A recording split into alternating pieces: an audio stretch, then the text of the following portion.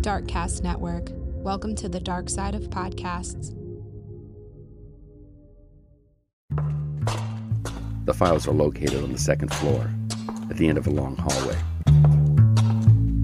The fluorescent lights above flicker on and off. Open the door on the right. In the bottom drawer of a file cabinet, there it is, a folder labeled with 3 words that are poured onto stories.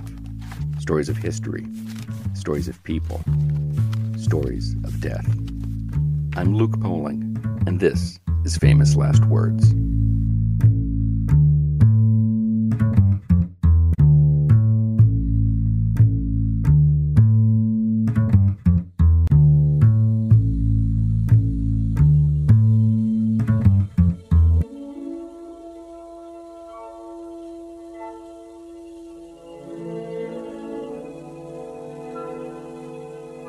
Isadora Duncan considered dance a sacred art.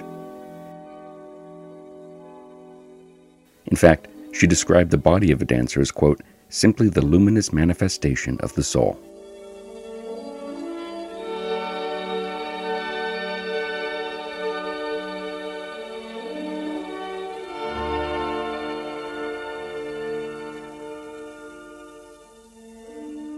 She focused on steps far outside traditional ballet moves, even including simple things like skipping.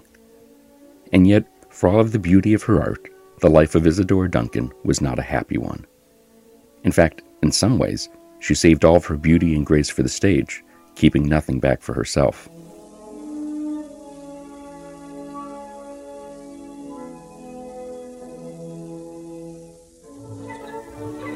Isadora Duncan was born in the United States and started dancing as a teenager. Born in San Francisco and growing up in Oakland, Duncan left the West Coast and headed to New York at age 19. However, she was disillusioned. She detested the hierarchy in traditional dance and wanted to do something with less rules. Moving to London in 1898, Duncan began performing for small gatherings of wealthy patrons in their drawing rooms.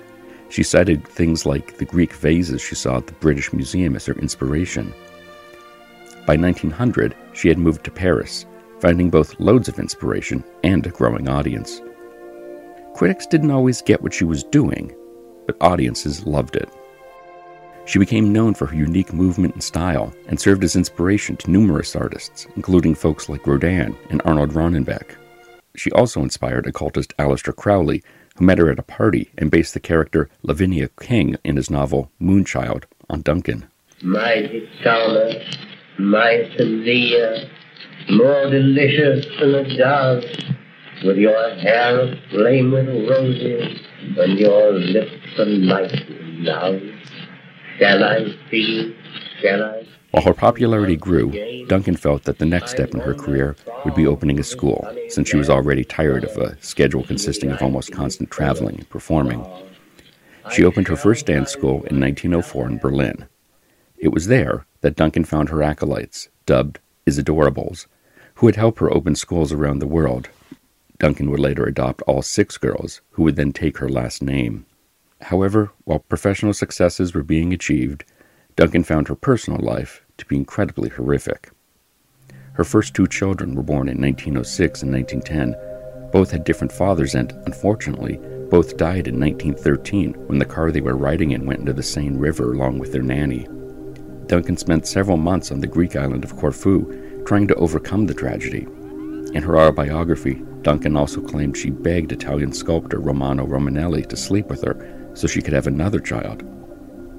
That 3rd child was born in August 1914, but he also died shortly after birth.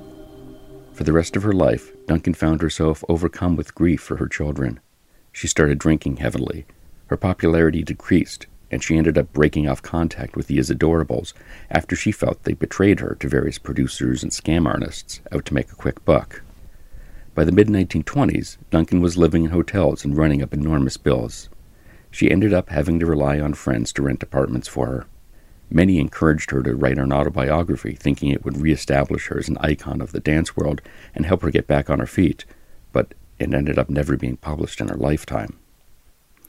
One of her closest friends at the time was Mary Desty, who owned a cosmetics firm and often joined Duncan as she traveled around Europe. Sometimes in tow was Destrie's son, Preston Sturges, who had been adopted by his third stepfather at age 5, taking his last name. Sturges would help Duncan in staging her performances in Paris, and by the 1940s he was one of the best-known writers and directors in filmmaking, winning the first Oscar for Best Original Screenplay and cementing his legacy with the movies The Lady Eve and Sullivan's Travels. On September 24, 1927, Duncan was visiting with her friend Mary in Nice, France. The two were joined by Preston. The weather was getting cold out, and Destry urged Duncan to wear a cape so she wouldn't catch a cold in the open-top car she was being driven around in. For a moment, maybe everything was right in Isadore Duncan's world. Maybe riding around in Nice in an open-top car with a handsome driver behind the wheel, wearing a fashionable scarf made by her dear friend, Duncan was able to capture a little bit of magic, glamour, and maybe even happiness in her life. She waved goodbye to Mary and Preston as the car took off. In a split second, the long scarf was caught up in the axle of one of the rear tires. As the car gained speed, Duncan was pulled from the car and flung onto the pavement, killing her instantly. Some reports claimed that she'd even been decapitated by the ever-tightening scarf. At this point in her life, surviving on a day-to-day basis being in and of itself an impressive victory, after years of personal tragedy, perhaps it was an optimistic Isadora Duncan who turned to her friend as her car pulled away, crying out, "Farewell, my friends, I'm off to glory."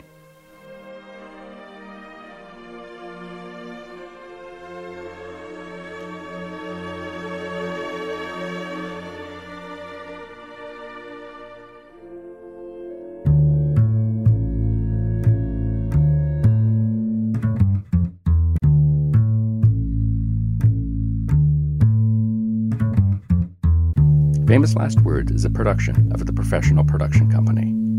It is written and narrated by Luke Poling. That's me. It is produced by Heidi Hegquist and myself. Our assistant producer is Sabrina Thompson. You can find the show on Instagram and Facebook under Famous Last Words Pod, and on our website you can find full transcripts, credits, and much more, famouslastwordspod.com.